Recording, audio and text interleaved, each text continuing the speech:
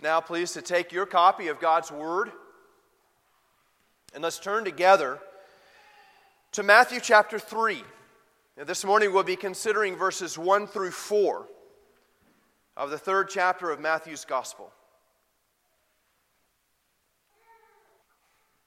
Let's hear now, as an act of worship, the reading of God's holy and inerrant Word. And I'll read verses 1 through 10. In those days, John the Baptist came, preaching in the wilderness of Judea, "Repent, for the kingdom of heaven is at hand.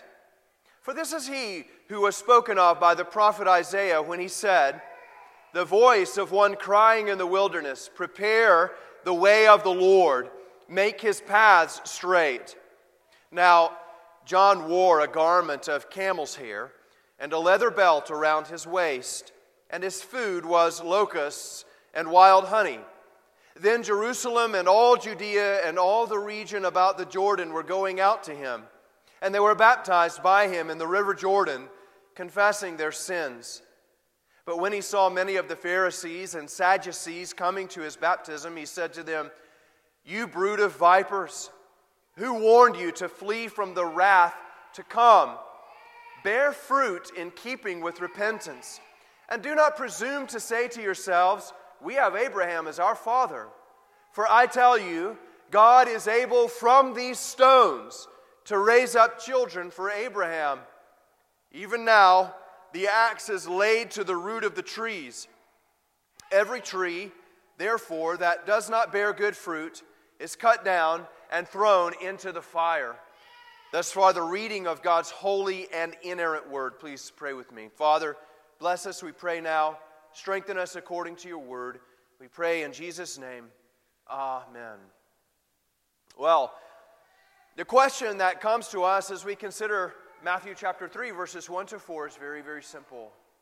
We're going to consider Matthew's sermon, his sermon to those who had gathered around him in the wilderness of Judea. And I think the question that comes to us is a very simple one. And that is this: who or what rules your life? We considered that in the beginning of the sermon from John Owen, that our duty is to re-enthrone the person and the spirit and the grace and the work and the authority of Christ upon the hearts of men. And John would do the same thing, asking us, who is ruling your life? There was an incident recently in my own home in which one of my children responded to the other in a sinful way. And so I asked the question, when you responded in that way to your sibling, why did you do that? And the answer came back, well, I had to. You should have seen the look on her face. She smiled at me so cunningly. And I said to my child, do you see that when you did that, you became her slave? No one compelled you but you. And if you do not learn that lesson, that no man can compel you to do anything except you yourself, that you will always, throughout the rest of your life, go on presenting yourself as a slave. You will obey someone. Either it's going to be the impulses of your flesh. Candy, I need candy, candy, candy. For children. Or you will obey Christ. So, who is ruling your life? Who are you obeying? And as we sit here gathered this morning, most of us are going to be compelled, well, I obey Christ. But there's a follow-up question to that, isn't there? It is, how do you know? How could you produce the evidence that you are obeying Christ? That you're living according to the commandments of Christ? What we see from this passage of Scripture, the main point, as it were, is that John the Baptist, in his declaration, John the Baptist declared the arrival of the King and announced that repentance identifies you as a citizen of His kingdom. John the Baptist declared the arrival of the King, and he announced that repentance identifies you as a citizen of His kingdom. Now, put yourself in the circumstance here. As the light begins to dawn in Israel, we ought to recognize that for 400 years, no one has been ordained or authorized to walk through the streets of Israel and to declare a message in the name of Yahweh. There's been no prophet. There's been silence, no revelation, no man of God to come forward and declare the will of God. But here, with no introduction, a man appeared in the wilderness in Matthew's gospel, with no origin, no place of birth, no narrative about who his mother or father were. In Matthew and Mark's gospel, he just appeared in the wilderness. John, in his eloquent language, describes it this way: there came forth a man sent from God. As you reflect on the history of redemption, you might apply this to many men. Joshua took over for Moses, and he led Israel into a period of conquest. You think of Samuel, don't you? When he led Israel from a period in which there was tribal rule into a period of a monarchy. And then as the kingdom began to wane, as it began to slip and slide into sinfulness and into idolatry, God gave them prophets. Prophets stepped in. Isaiah, Jeremiah, Ezekiel, Daniel, and all the rest stepped in to call the people back to repentance, to call them to faithfulness. But gradually, the light became dimmer and dimmer and dimmer until finally the message became quiet. Suddenly, a light appeared. Suddenly, God sent a man, John the Baptist, into that circumstance to break the silence, to break the ice, as it were, and to begin to declare the message of God again. He sends again a new prophet in the likeness of Isaiah and Jeremiah before him to announce the beginning of a new phase. And so we notice, first of all, then, that John the Baptist came to declare the arrival of the King. He's here. We notice in the text, as we think about John's declaration of the King's arrival, in verse 1 we see the time of the King's arrival. In those days, John the Baptist came. Well, something immediately occurs to you, doesn't it? You think, wait a second now.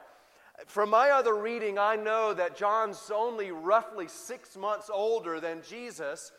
We just concluded the last passage when Jesus was somewhere maybe around a couple of months old. So are we saying that John's a toddler? Well, obviously not. Matthew is silent on roughly 30 years of the life of Christ. But here suddenly, with no warning, this man comes. In those days, well, in what days are they? Now, not a reference to the exact time frame that had come before. What's happening here is likely this is a reference to the setting. Into this setting. In the same days that this descendants of Herod were sitting on the throne, where there's still political hostility against the Jews, it's into that time frame in which John the Baptist steps forth. Also, Jesus himself is still laboring in obscurity in Nazareth. No one has learned of him yet. This is the time into which John steps. But we see not only the time of John's arrival, the time when he begins to declare this message, we also see the manner of his arrival. He came in what way? Preaching and declaring. And you note this, that men of God always come preaching the Word of God. Think about the apostles. They're going to pick up this refrain. They always come preaching the message of God. Think about 1 Corinthians chapter 2. How did Paul go to Corinth? Preaching the Word of God. Well, it's no different for John. He did not come as a life coach. He did not come as a social justice warrior. He came as a man of God with a simple task: to preach the Word of God. I want you to notice when he comes forth preaching, do you notice where he is? Verse 1, the wilderness of Judea. Now think about that for just a second. Does that seem odd to you? If you've got a very important message, are you going to go out here in the woods and declare it? No. Most likely you're going to find a very populated street corner to stand on and to declare that message. So immediately the antennae go up, don't they? Why is John in the wilderness? Well, there's a very important reason, a specific reason for that location. Listen, it is important because John came as a herald of the King. And as we understand the location and his message, we recognize a subtle message that suddenly becomes very strong. What's happening here is that John is being linked back to a prophecy of Isaiah. He's being sent to prepare the way of the Lord and to make his paths straight. And the wilderness location becomes very important to that declaration. But I want you to notice something first before we think about the wilderness. Notice what John says in verse 3. He comes preaching in verse 2, repent, for the kingdom of heaven is at hand. And then in verse 3, for this is he who was spoken of by the prophet Isaiah when he said, the voice of one crying in the wilderness. The location is very important. And what is he crying out? Prepare the way of the Lord. Make his paths straight. So when we think of this, notice that what John is declaring, or the message of the messenger in verse 3 is this: prepare the way of the Lord. Make his paths straight. These are not commands to John. John is not being commanded to make the Lord's paths straight. These are commands to you. The command, if you read the old King James Version, what you'll find is that these are second person plural. In other words, we ought to translate them, y'all prepare the way of the Lord. John is looking out upon the people gathered around him, and he's saying to them, y'all make his path straight. And so me, as somebody who hears this message, I say, well, I'm concerned about that. How do I do that? How do I make his paths straight? I think we're helped there in understanding from Acts chapter 13, verses 6 to 10. In Acts chapter 13, verses 6 to 10, Paul and Barnabas had been sent to preach the message of the gospel amongst the Gentiles. And they came to a certain region where the governor of the region was a man by the name of Sergius Paulus.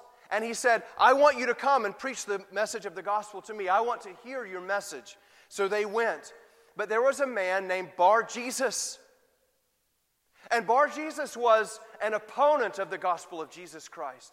And with all his might, he sought to subvert them, to keep the governor from hearing their message.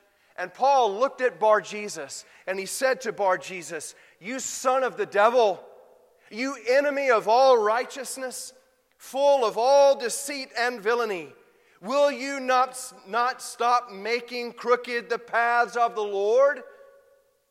You see, Bar-Jesus is perverting the straight paths of Christ by subverting the gospel. So what John is doing is he's looking out upon these people, and he's looking at you, and he is saying, listen to the one who comes behind me. Don't oppose him. Do not resist him. Listen to him. Do what he says. If you fail to listen to Christ, you are perverting the paths of the King.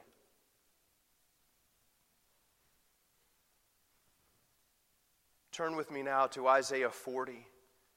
Because we think about this question then, well, John's preparing a path.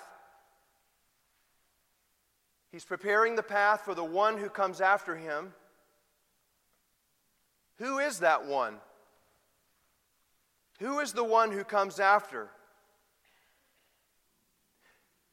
John's message comes from Isaiah chapter 40, verse 3. A voice cries in the wilderness, "Prepare the way of the Lord. Make straight in the desert a highway." For whom? For our God. John is coming, not preparing the way for any earthly God, not for any earthly king, not for a man. Isaiah 40 makes clear that John's appearance is declaring the work of God Almighty. That, listen, the one who follows behind him is himself Yahweh. He is the one who comes in the wilderness to rescue his people. You think about that setting now, that setting of John preaching in the wilderness. Why is that so important? Because the work of deliverance is that God will gather his people to himself in the wilderness, and he will take their wilderness and turn it into Eden. There will be streams in the desert flowing to them. He will comfort them again. Notice Isaiah chapter 40, verse 1. What is the message? Comfort. Comfort my people, says your God.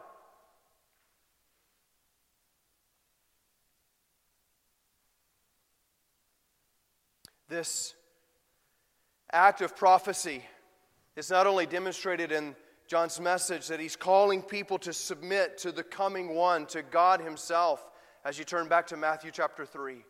But it's also demonstrated in the way that he dressed. Notice in verse 4, now John wore a garment of camel's hair and a leather belt around his waist, and his food was locusts and wild honey. John dressed awkwardly, we might say. But the specific reason that he dressed this way is, yes, he was poor. He ate the diet of somebody who was poor in his day. But John's dress identified him with a certain prophet who had come before him. We find in 2 Kings chapter 1 that Elijah himself wore a leather belt and camel hair. And the reason that we have this reference to 2 Kings chapter 1 is because Israel found itself in 2 Kings chapter 1 in a destitute place. You see, the king at that time was seeking counsel. And he was sending his counselors to another kingdom to inquire of the god Baal-zebub. Elijah caught them on the way, dressed in camel hair, with a leather belt around his waist, and he said this, "Is it because there is no God in Israel that you are going to inquire of Baal-zebub, the god of Ekron?" John the Baptist has appeared in the likeness of Elijah, calling the people back, saying, "You have worshipped these false gods. It is time to return to the one true God. He Himself has come down to you in the person of His Son, the Lord Jesus Christ. The one who follows me, the one who will learn is, I'm unworthy even to untie the strap of His sandal. This one is no earthly king. He is the incarnate God, come to turn the wilderness into Eden. Worship Him.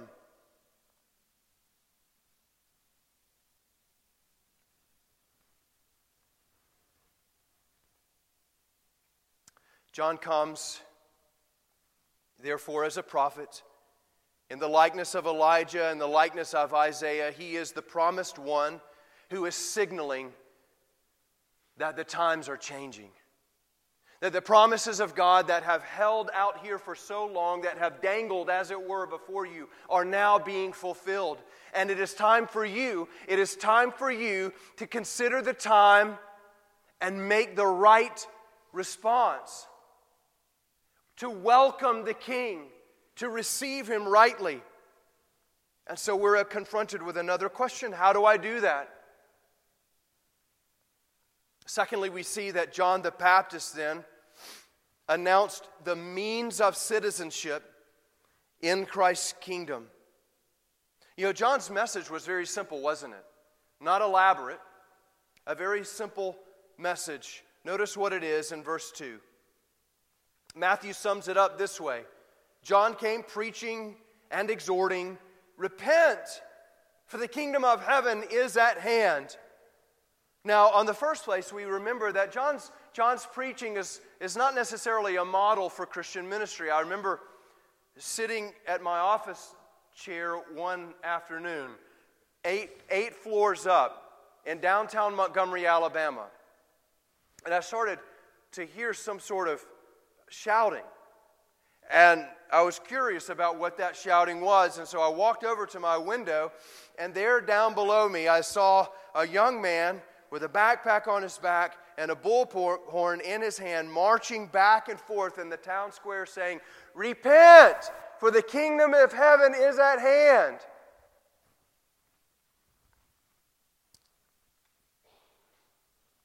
Every Christian minister must preach repentance. Perhaps not through a bullhorn.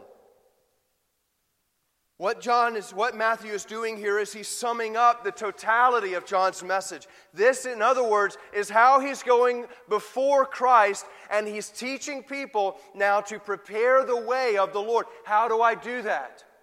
How do I do that? It is by repenting. What is repentance? What does it mean to repent? I want to repent. I want to prepare the way of God Almighty coming behind. How do I do that?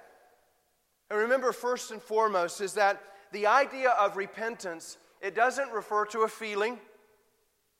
It doesn't refer to an emotion. It is not brokenness. We're not taught in Scripture that brokenness is an evangelical grace. Repentance is. And first and foremost, then, repentance is a change of mind. Now, some people take that way too far, and they say, well, as long as we can get people to change their mind about Christ, we've enabled them to repent. But that's too shallow. What happens when you repent is there is a complete and utter transformation of the way that you think. It is a renewal of your mind. You see, by nature, you use the power of your mind to hate God. By nature, you use the power of your mind to devise reasons to hate God. This is what Eve did in the garden, isn't it?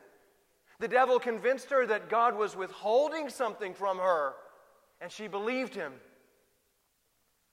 The work of the Spirit of God, then, is to transform your mind so that you begin to affirm the things that God affirms. You have repented. when you begin to love the things that God loves. You have repented when you begin to hate the things that God hates. When you hate sin and love righteousness, you know that the work of repentance has begun in your life. It is this hatred of sin that leads you to an outward expression of repentance. So that our catechism can say, the work of the Spirit, the work of repentance is a grief over sin. God hates sin. And so I begin to grieve that I'm in sin. We're reminded by John Owen that people who love sin don't repent of it. He has said, "He who loves the fruit hates not the root." What we take away from this then is in noticing that what John is preaching in his message of repentance, I want you to understand this, that John is not referring to a once-for-all repentance. It is not possible for me to say, well, I did that. I can look back on my life and I notice a time where I put a stake in the ground. I can't look back at my life and say, I repented way back there. John uses a present tense verb. And that means the command is more accurately translated this way, as the King James puts it. Be ye repenting, for the kingdom of God is at hand. In other words, it is a continuous action.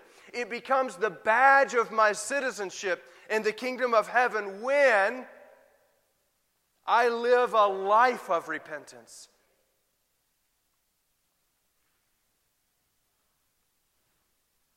John is declaring this message of repentance. Why?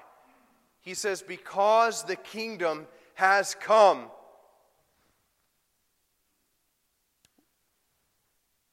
When does the kingdom of Jesus Christ come?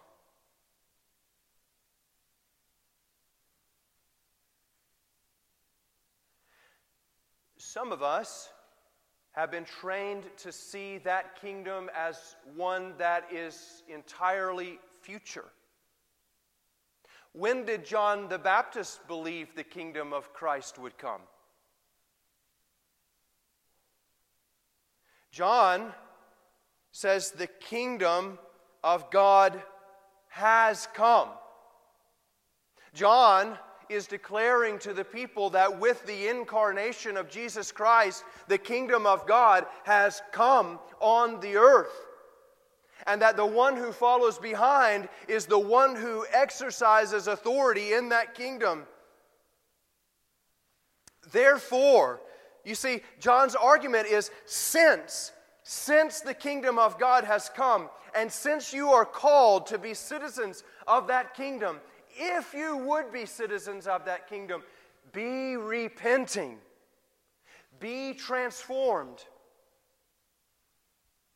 Taken together then, we should understand the message is this. The wait is over. The kingdom of God has come on the earth. Now, it hasn't come as a political force. It has come in a person.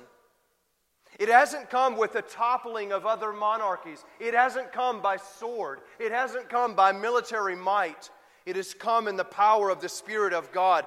And that power is exerted when that Spirit conquers souls, transforms souls. And heart by heart, the kingdom of God expands from a tiny little stone, Daniel says in chapter 2, to a mountain that fills the earth. And as we move forward in Matthew's gospel, what we will find is that Jesus will demonstrate the coming of the kingdom in what way? He has authority to cast out demons, to heal diseases. He is indeed the God-man who is ruling over his kingdom. If you want to be a part of this kingdom, the message of John is clear. Be repenting. Turn from your evil doing. Submit to the reign of Christ. If you're listening to the prophetic message of John, what must you conclude? You must conclude is that there are those who resist the coming of the King. There are those, even among us, who say, I will have no other. I am happy with my sin. I am happy the way that I am living my life, living for idols. You are perverting the paths of the King. But there are those who, in humble repentance, accept Him and who make His paths straight. Men who will not repent of sin and turn in humble confession to the gracious King declare themselves to be enemies of His kingdom. And we ought to be mindful of this for this reason. When you look at the Gospels, when you look at the epistles, what you'll find is a few references to repentance. The one book that mentions repentance more than any other book is the book of Revelation. You may look and say, well, that was past. The King's come, the day is over. But the way that John's message applies to us today is in this way. He's coming again. And your work now is to prepare for His second coming by repenting, by making His path straight in that way. Brothers and sisters, do so today. Father, thank you so much that even though our repenting in this life will never be perfect, we know that even our repentance is perfected in and through the blood of the Lord Jesus Christ. We can never be acceptable unto you in ourselves alone, but we announce that the Spirit has worked in us and that we are members of this kingdom in and by our repentance. Make that repentance visible to ourselves and to others. We pray in Christ's name. Amen.